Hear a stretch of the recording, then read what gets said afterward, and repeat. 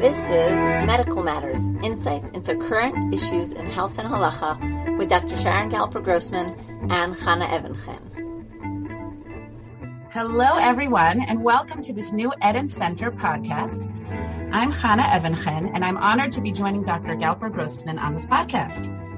The Eden Center works to strengthen Jewish women and family life and promote the spiritual, emotional, physical, and sexual health of women and couples using the mikvah as a primary vehicle to attain those goals. Sharon Galper-Grossman is a radiation oncologist and former faculty member of Harvard Medical School, where she also obtained a master's in public health. She is a graduate of the Morot LaHalacha program for women's advanced halachic learning at Matana Sharon. She writes and lectures on women's health and halacha and teaches for Matan, Machon Pu'ah, and the Eden Center, where she is the director of community health programming. Today, we will be discussing the COVID-19 vaccine for children.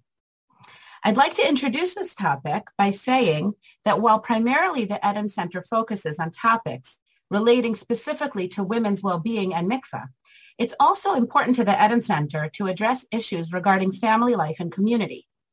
The values that are taught in our homes impact the greater community around us. The decisions that parents make reinforce certain concepts, model values, and can impact a much broader circle than just their own family.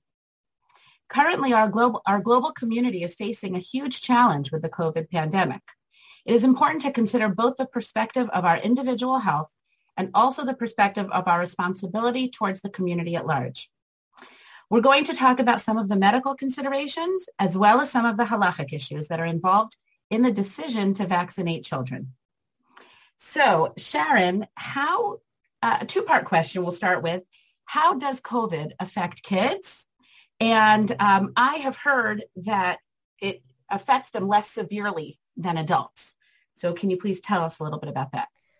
Sure. So kids do get infected with COVID. In the United States, nearly 2 million kids have been infected.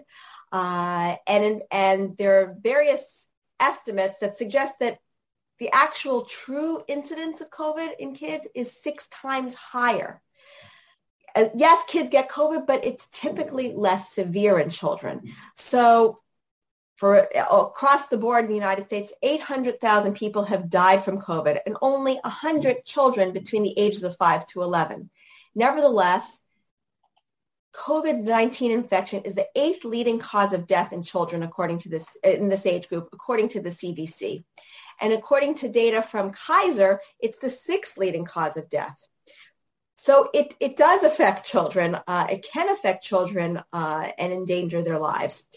8,000 kids have been hospitalized with COVID, and 1 in 3 of those children did not have any underlying comorbidities, any underlying diseases, just the average healthy kid. And 1 in 3 of those kids who was hospitalized ended up in the intensive care unit. So COVID is not always just another infection in children. It can be dangerous. Children also are more likely to develop a complication called PIMS, pediatric multisystem inflammatory syndrome, which is a pathologic immune response that can affect any of the major organs. We don't really understand why this happens. It occurs in about 1 in 1,000 kids, and when it happens, the kids can get very, very sick. 60 to 70% of these kids end up in the intensive care unit. They can also develop myocarditis. I suspect a little bit later we're going to talk about myocarditis and the vaccine, but just to put it out there, the risk of PIMS is 10 times higher in children than the risk of myocarditis from the vaccine. Kids also get long COVID. So about 7 to 8% of kids will have long COVID, symptoms that persistent symptoms after the initial infection. So they can get headaches, muscle aches, persistent fatigue, insomnia, cough, or shortness of breath with exertion, or brain fog. So, and this typically resolves 2 to 4 months after. But those 2 to 4 months can be really challenging for a child. So imagine 12-year-old imagine a 10-year-old who plays soccer all the time and suddenly he can't play because he's short of breath and he coughs. He doesn't understand what's wrong with me. Or a third grader who was typically getting excellent grades in school and now suddenly has brain fog and can't sit through the day in the classroom because she just can't concentrate. In addition, the pandemic has taken a toll on our children.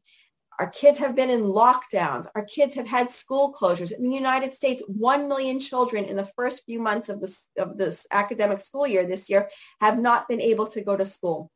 The pandemic has affected their mental health, forcing them to socially distance.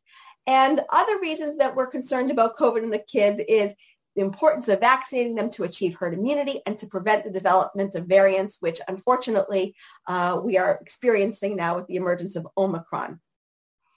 So it really sounds like COVID, even if thankfully is perhaps less severe, presents less severely in children than adults, it really does pose a risk to kids' health and well-being in the short term and in the long term. That's right. And the risks are not zero in children. Right. And I think I appreciate that you mentioned also the closures, the quarantines, not to mention the mental health of the mothers who have all their kids home in quarantine. But those are becoming, with the passage of time, and the longer this goes on, those are going from being something that we perhaps, somewhat joked about in the beginning and become real issues and affecting kids' social development and mental health. And I think it's really important that we acknowledge that. So what do we know about the vaccine for children? So the vaccine for children is really based on the vaccine that was developed in adults, which has been administered. There have been more than 280 million doses of the Pfizer vaccine administered in the United States and another 100 million doses of the vaccine administered across the world. When it came time to design the vaccine for the kids, Pfizer tried to figure out what the right dosage was for the kids. Adults received 30 micrograms in each vaccine, in each dose. And was this the right dose for kids? And so they tested 10 micrograms, 20 micrograms, 30 microgram dose, and found that the 10 microgram dose produced the same immune response as the higher dose with fewer side effects. And so they set out to test the safety and efficacy of this dose in the 5 to 11-year-old age group. They enrolled 2,200 kids. For every 2 kids who got the vaccine, 1 got placebo. So about 1,500 kids got the vaccine. And they followed these kids for 2 months. Why 2 months? Because the side effects that we would see from a vaccine typically occur within the first almost always occur within the first 6 weeks. And so a 2-month window would really allow us the opportunity to capture any potential side effects that could develop. And the plan was for the data to be mature by the summer and to apply for approval from the FDA in the summer to initiate a vaccination program in this age group before the start of school in September. However, there were then reports that the vaccine was associated with myocarditis in the older age group. And so the FDA requested that Pfizer enroll more subjects and test the vaccine on more kids. And so Pfizer then enrolled another 2,200 kids. For every two of them got the vaccine and the others received the placebo. And so we now have data on 3,000 kids who got the vaccine. And so the vaccine was 91% effective in preventing symptomatic disease. And there were no cases of myocarditis. The side effects in kids were typically the same side effects as seen in adults. In fact, Maccabi reported last week on 40,000 kids vaccinated in Israel and said that only 20% had any symptoms, typically headache or muscle pain, and only 1% sought medical attention. And so the vaccine appears to be quite safe in this age group. And for parents who were really on the fence and waiting to see, how's it going for the kids who've gotten the vaccine, I think based on the 5 million kids who've been vaccinated in America and the 60,000 who've been vaccinated in Israel, it's well tolerated with minimal side effects. Uh-huh. And just to add, kids are not mini adults. There are some differences in the vaccine for kids compared to adults, and those are the lower dose, the 10 micrograms instead of the 30 micrograms, so 1/3 the dose, as well as bottles. If anyone who's taken their kids to vaccinate has seen that the bottles are orange, and this was deliberate. The adult vials are purple, and so to make sure there's no mistake, no errors, the kids' vials are orange. That's good to know. So am I understanding correctly that though there was a lot of attention in social media about the risk of myocarditis from the vaccine, that's actually not something that we need to be concerned about? So, let's take a few moments to talk about myocarditis, because who even heard of myocarditis before all of this happens, right? So myocarditis is inflammation of the heart. And for whatever reason, the vaccine seems to very rarely cause myocarditis. And so how often, how common is that side effect?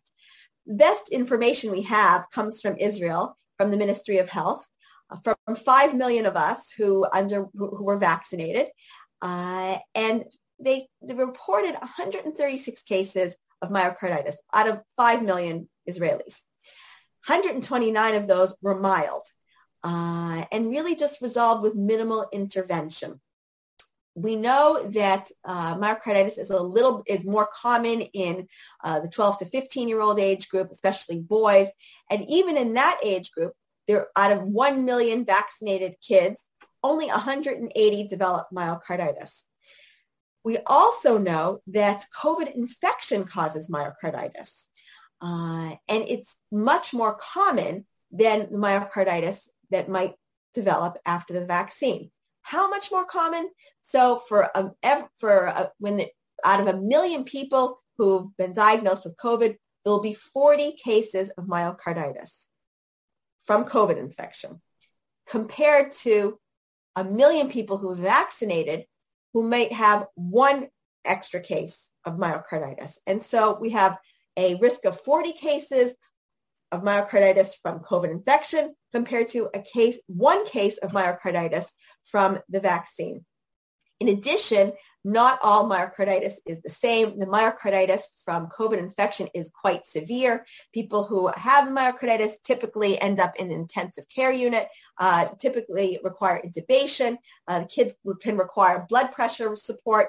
It could take quite a long time to recover, long hospitalizations, whereas kids who get myocarditis from the vaccine are much more likely to have a benign course, recover after just a few days, maybe just require some ibuprofen, and their echocardiogram will return to normal pretty quickly.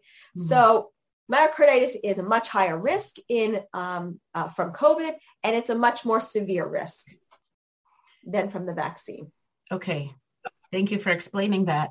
I do have a question about the vaccine. I have heard people express concern that since there was a global pandemic and a lot of pressure and a lot of stress around the topic of COVID, is there a concern that the vaccine was developed too quickly, under pressure, not in ideal conditions, that might have compromised the process that should have taken place? That's a really important question. And yes, it is a major concern that people have, that suddenly a few months after we identify this virus, we have a vaccine that's being studied. And very shortly after, it's approved. And very shortly after that, it's being injected into people. But the answer is that no corners were cut here. Baruch Hashem, the world banded together to make this vaccine happen. China shared its sequencing of the virus. The governments banded together to pool resources, to fund these studies. Governments manufactured the vaccine, supported manufacturing the vaccine, so we had stockpiles of the vaccine available even before we had data to show that the vaccine was effective, so that we could just get out and vaccinate as soon as that data was available. Some of the vaccines were developed based on existing platforms that had been in existence for several years already. When we can develop messenger RNA vaccines, which is the basis for the Pfizer vaccine and the Moderna vaccine, a little bit more quickly. And social media really publicized the vaccines to people so that people participated. They enrolled quickly in the trials. And there was so much COVID around that we got results pretty quickly. So no corners were cut. And the reason everything happened so fast was because the world made it happen.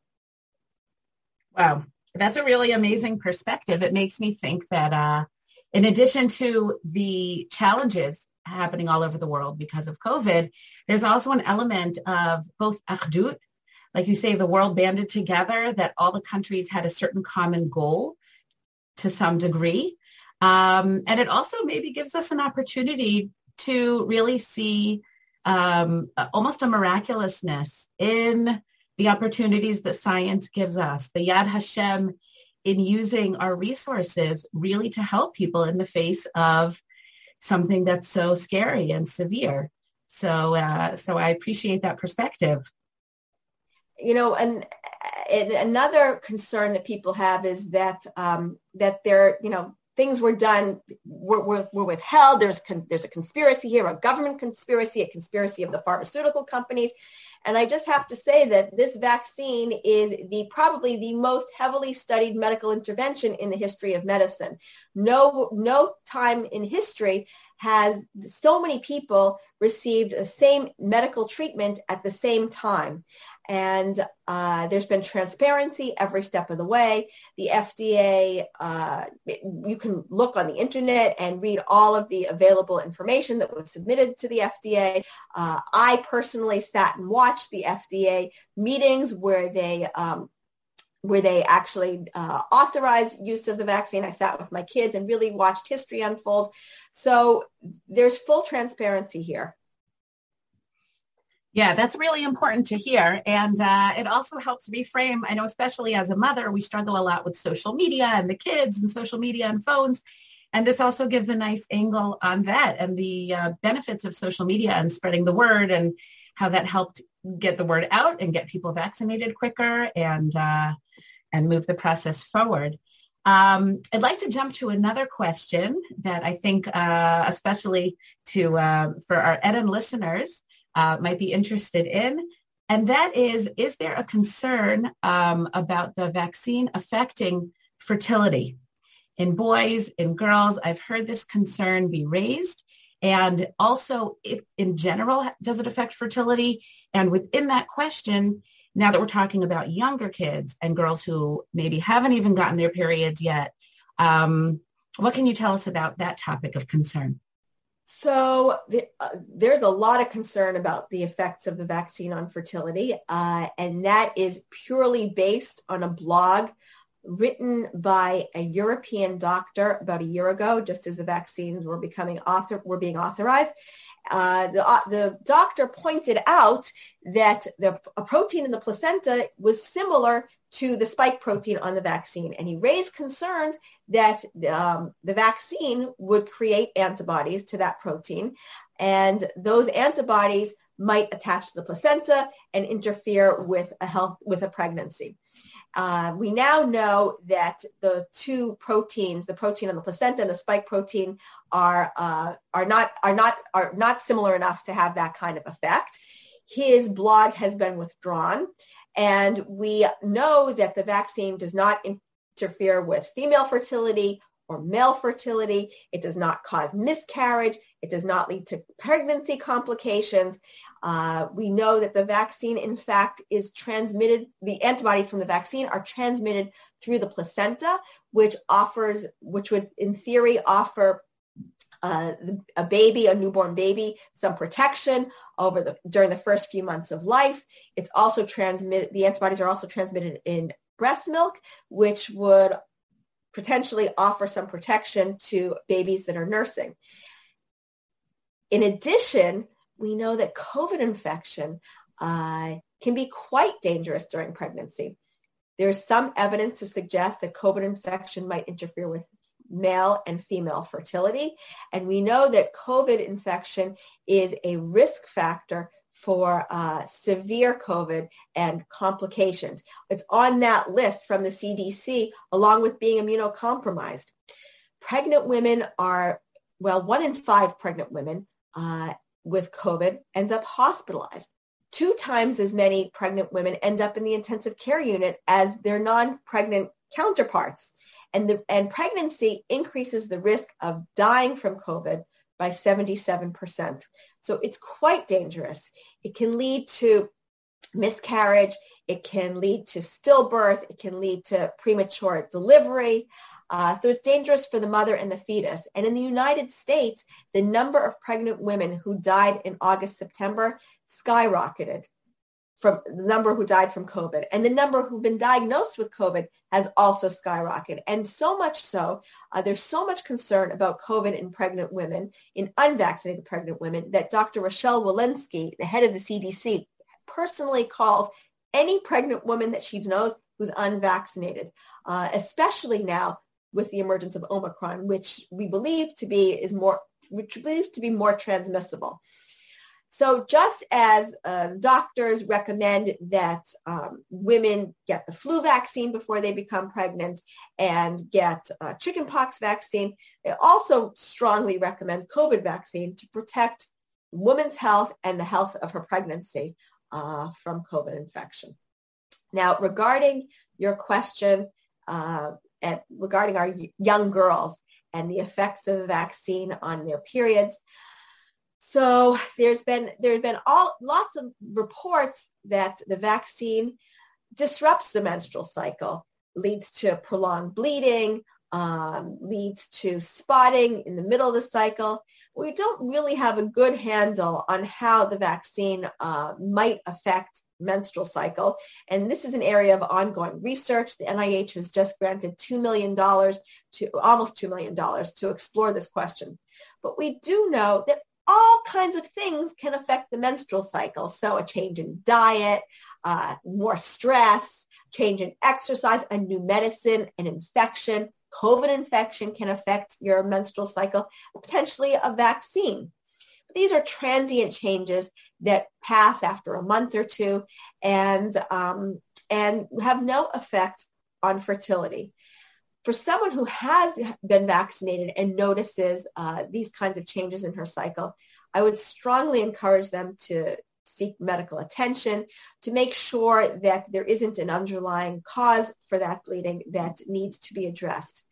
And when it comes to our daughters who haven't started menstruating yet, there's no evidence that the vaccine will delay their getting their first period. And even if it did, they're going to have lots of fluctuations in their period in the first few months, and there's no long-term effect or implication from that possibility. Okay, thank you. You mentioned Omicron, so I did want to ask you if that new strain that has recently come into play, if that changes any of the information that you've presented thus far. So we know very little about this new variant. We suspect that it's more transmissible, significantly more transmissible than the Delta variant. We don't know if it leads to more severe disease. We don't know to what extent the vaccine offers protection. We don't know to what extent prior infection offers protection. And we also don't know how effective are the treatments that have been identified for COVID are against this variant. The emergence of this variant highlights the importance of vaccination, because as long as there's COVID around, there's the possibility for new variants to emerge. We're not safe until we're all safe. And so it highlights the importance of vaccination in third world countries, as well as vaccinating our children. There's grave concern that Omicron will explode in Israel, for lack of a better term. And this is really the window to vaccinate, for adults to vaccinate, for kids to vaccinate, to protect us, because it takes 4 weeks from your first vaccine to develop full immunity. And once it's exploded, we lost that window. Right. Wow. It's a lot of information. I really thank you for sharing all that information and wisdom about its effects and its benefits of the vaccine. I'll just share from my perspective and my experience in terms of deciding whether to vaccinate myself, whether to vaccinate my children. I will admit that I did have hesitations. I think that a lot of us might have at first. In general, since the outbreak of COVID, there has been a lot of uncertainty about so many different things in our day-to-day lives and in a lot of elements in our lives.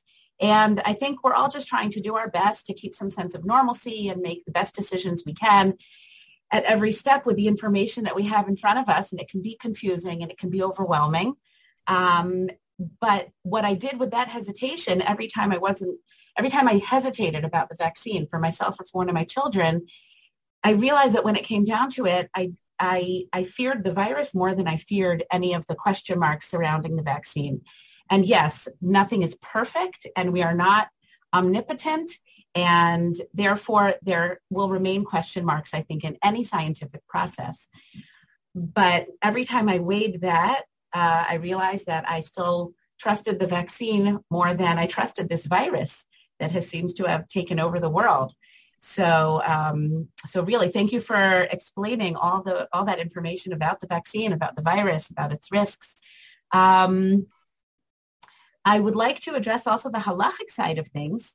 So to start, does halacha have an opinion about vaccinations or about the role of parents in vaccinating their children?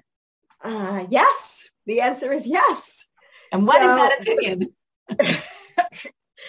So virtually all modern poskim, all contemporary poskim permitted the COVID-19 vaccine, and some even obligate vaccination against COVID-19. Someone who vaccinates fulfills at least 4 mitzvot. Guard your health exceedingly. The mitzvah of lo tamor al dam reyecha, do not stand idly by, which is an obligation to save others who might be in danger. V'hashevota lo, the obligation to restore lost property, which is understood to also include an obligation to restore people to health, to restore their health. And ve'ahavta l'reacha kamocha, love your neighbor. But when it comes to vaccinating children, there are some unique halachic issues. And so questions that arise are, how does halacha view a parent's role? As a parent obligated to promote the health and well-being of their child, does halacha obligate parents to vaccinate their children against routine childhood diseases? And how does this all play out in the midst of a pandemic? So halacha most certainly believes that parents have an obligation to promote the health and well-being of their children. And this is based on a couple of halachic principles. Number one, refuah bichlal mezonot, that food is synonymous with healthcare, just as a parent is obligated to provide the child with food. The parent must also provide them with routine, with healthcare, with basic medical attention. In addition, parents' obligation derives from the mitzvah of v'hashevota lo, the obligation to restore health, and lo tamor al dam reyecha, to save someone who might be in danger. Also, Rav Yitzchak Weiss and Minchat Yitzchak has suggested that it is forbidden to see the child's sorrow and not use every available resource to save him. Now, you might say everyone's obligated to save someone in danger. How is a parent's obligation different? And so Rav Yaakov Emden suggests that the closer the family relationship, the greater the obligation to save someone, to promote their health. And interestingly, this doesn't just apply to treatment of active disease. It's not just, halacha doesn't just obligate us to take our children to the emergency room when they have a broken leg or the doctor when they have fever.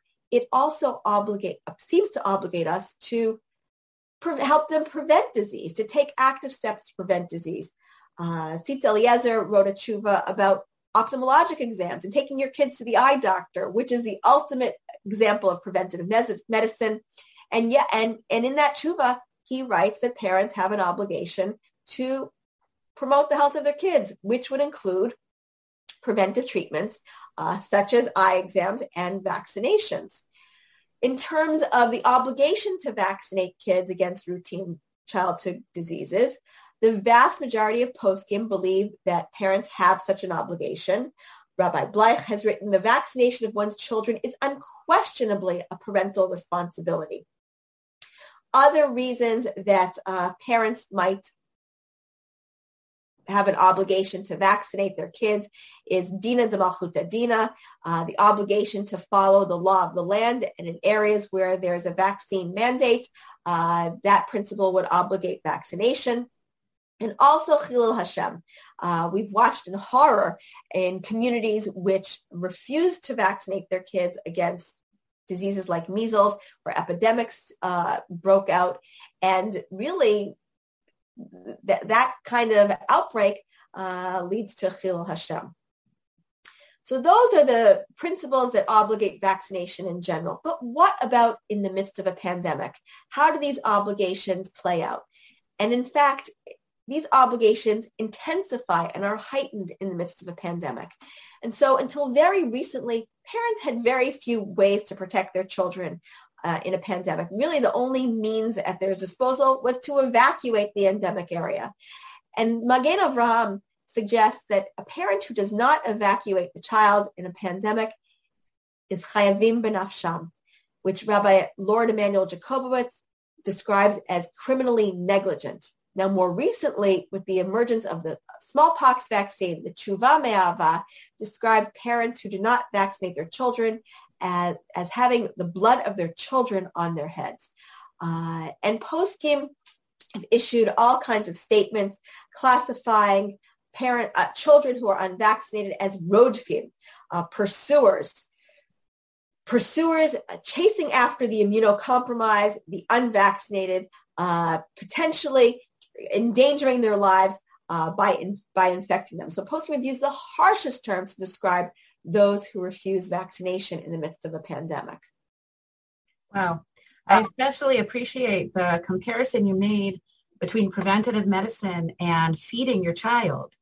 It's a very powerful image because just as I don't wait for my child to, God forbid, be suffering from malnutrition in order to feed him, the idea of taking preventative medical steps is it's a very powerful comparison to compare it to feeding them.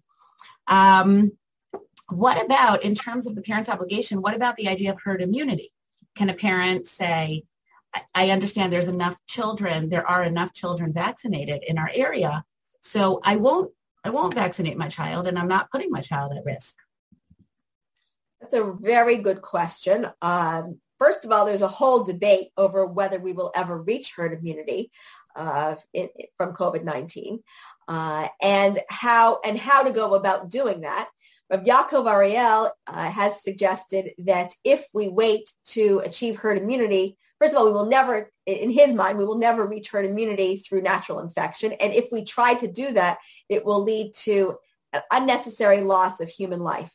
But how does halacha view parents who say, you know what, let everyone else vaccinate, we'll reach herd immunity without me? So Rav Asher Weiss has written in the context of measles vaccine that parents who take that approach are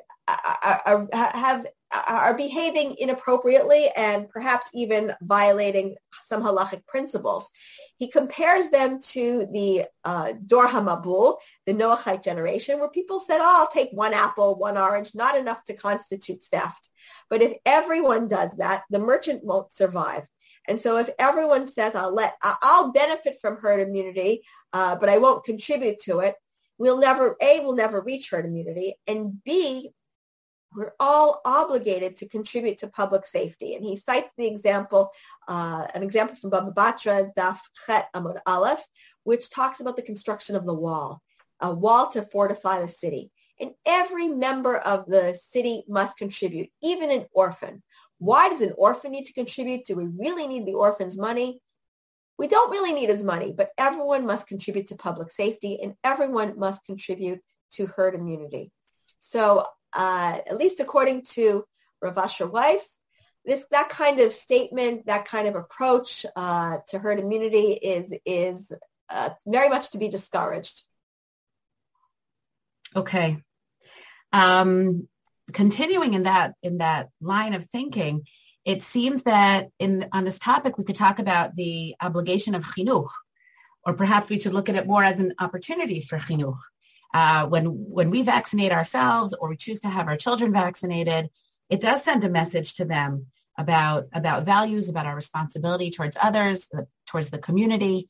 What are the chinuch points that you think are most relevant here?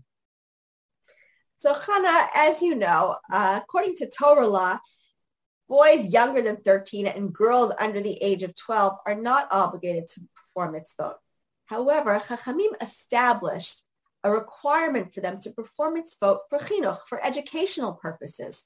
So a child who knows how to shake the lulav is obligated in the mitzvah of lulav from the mitzvah of chinuch. And this awareness, this ability to perform mitzvot typically takes place at age 5 or 6. So a child who undergoes COVID vaccination fulfills the mitzvah of lo tamar al dam reyacha, v'yahavta l'reyacha kamocha, v'hashevota lo, and v'nishmartem, from mitzvot that he or she is obligated in from the perspective of chinuch. And so that adds another element to another reason for parents to vaccinate their children, to help their kids, instruct them in the performance of mitzvot, and to teach them the importance of these mitzvot.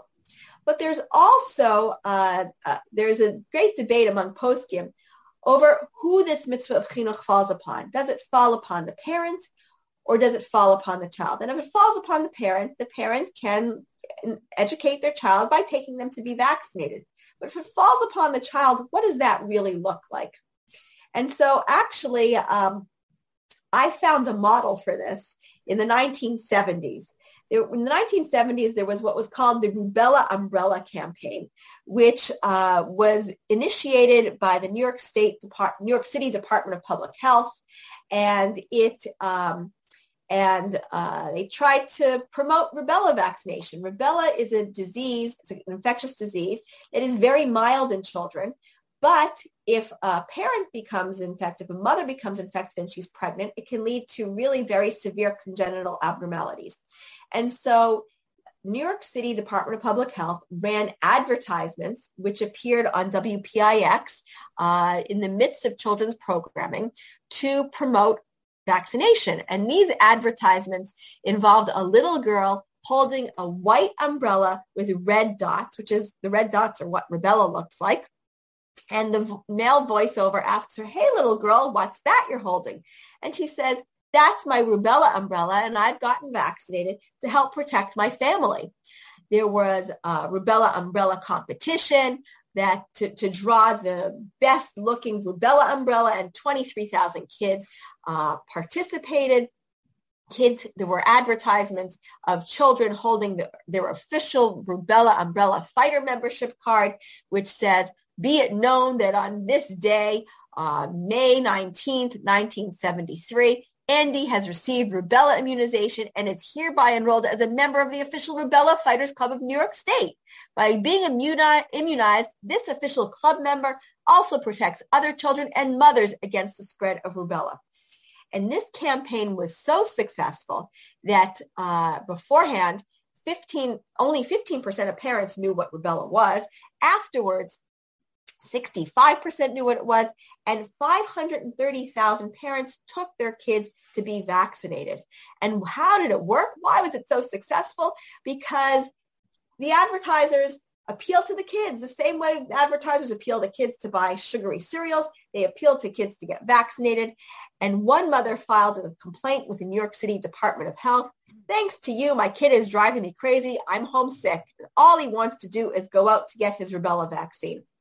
And this Rubella Umbrella campaign is really a model for us as the vaccine becomes available to kids, the 5 to 11-year-old age group, of how kids can take an active role in vaccination. Lots of parents, and in the midst of chinuch, I've heard parents tell me that their kids have begged them to take them to be vaccinated. Our kids have been through so much with lockdowns and closures and social distancing and disruption to their lives. Some of them have had to get COVID tested a couple times a week, once to go to shul, another time to go to a chug, to an after-school activity. And kids have the opportunity here. We all have an opportunity to take active steps to end the pandemic. And so really it's my hope that through the merits of our children, we will merit the end of the pandemic. Wow. I've gained so much in information and clarifications that you've shared with us.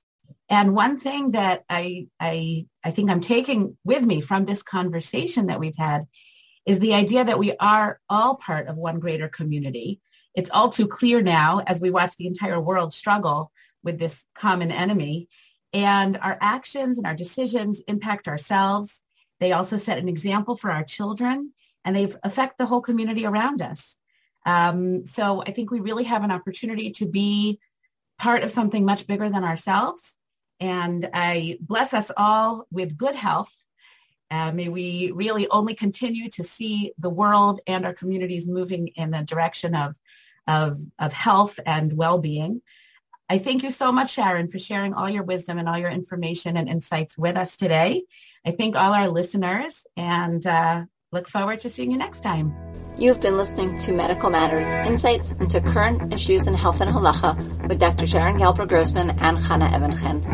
This podcast is an Eden Center production. To learn more about our work, check out our website at www.theedencenter.com.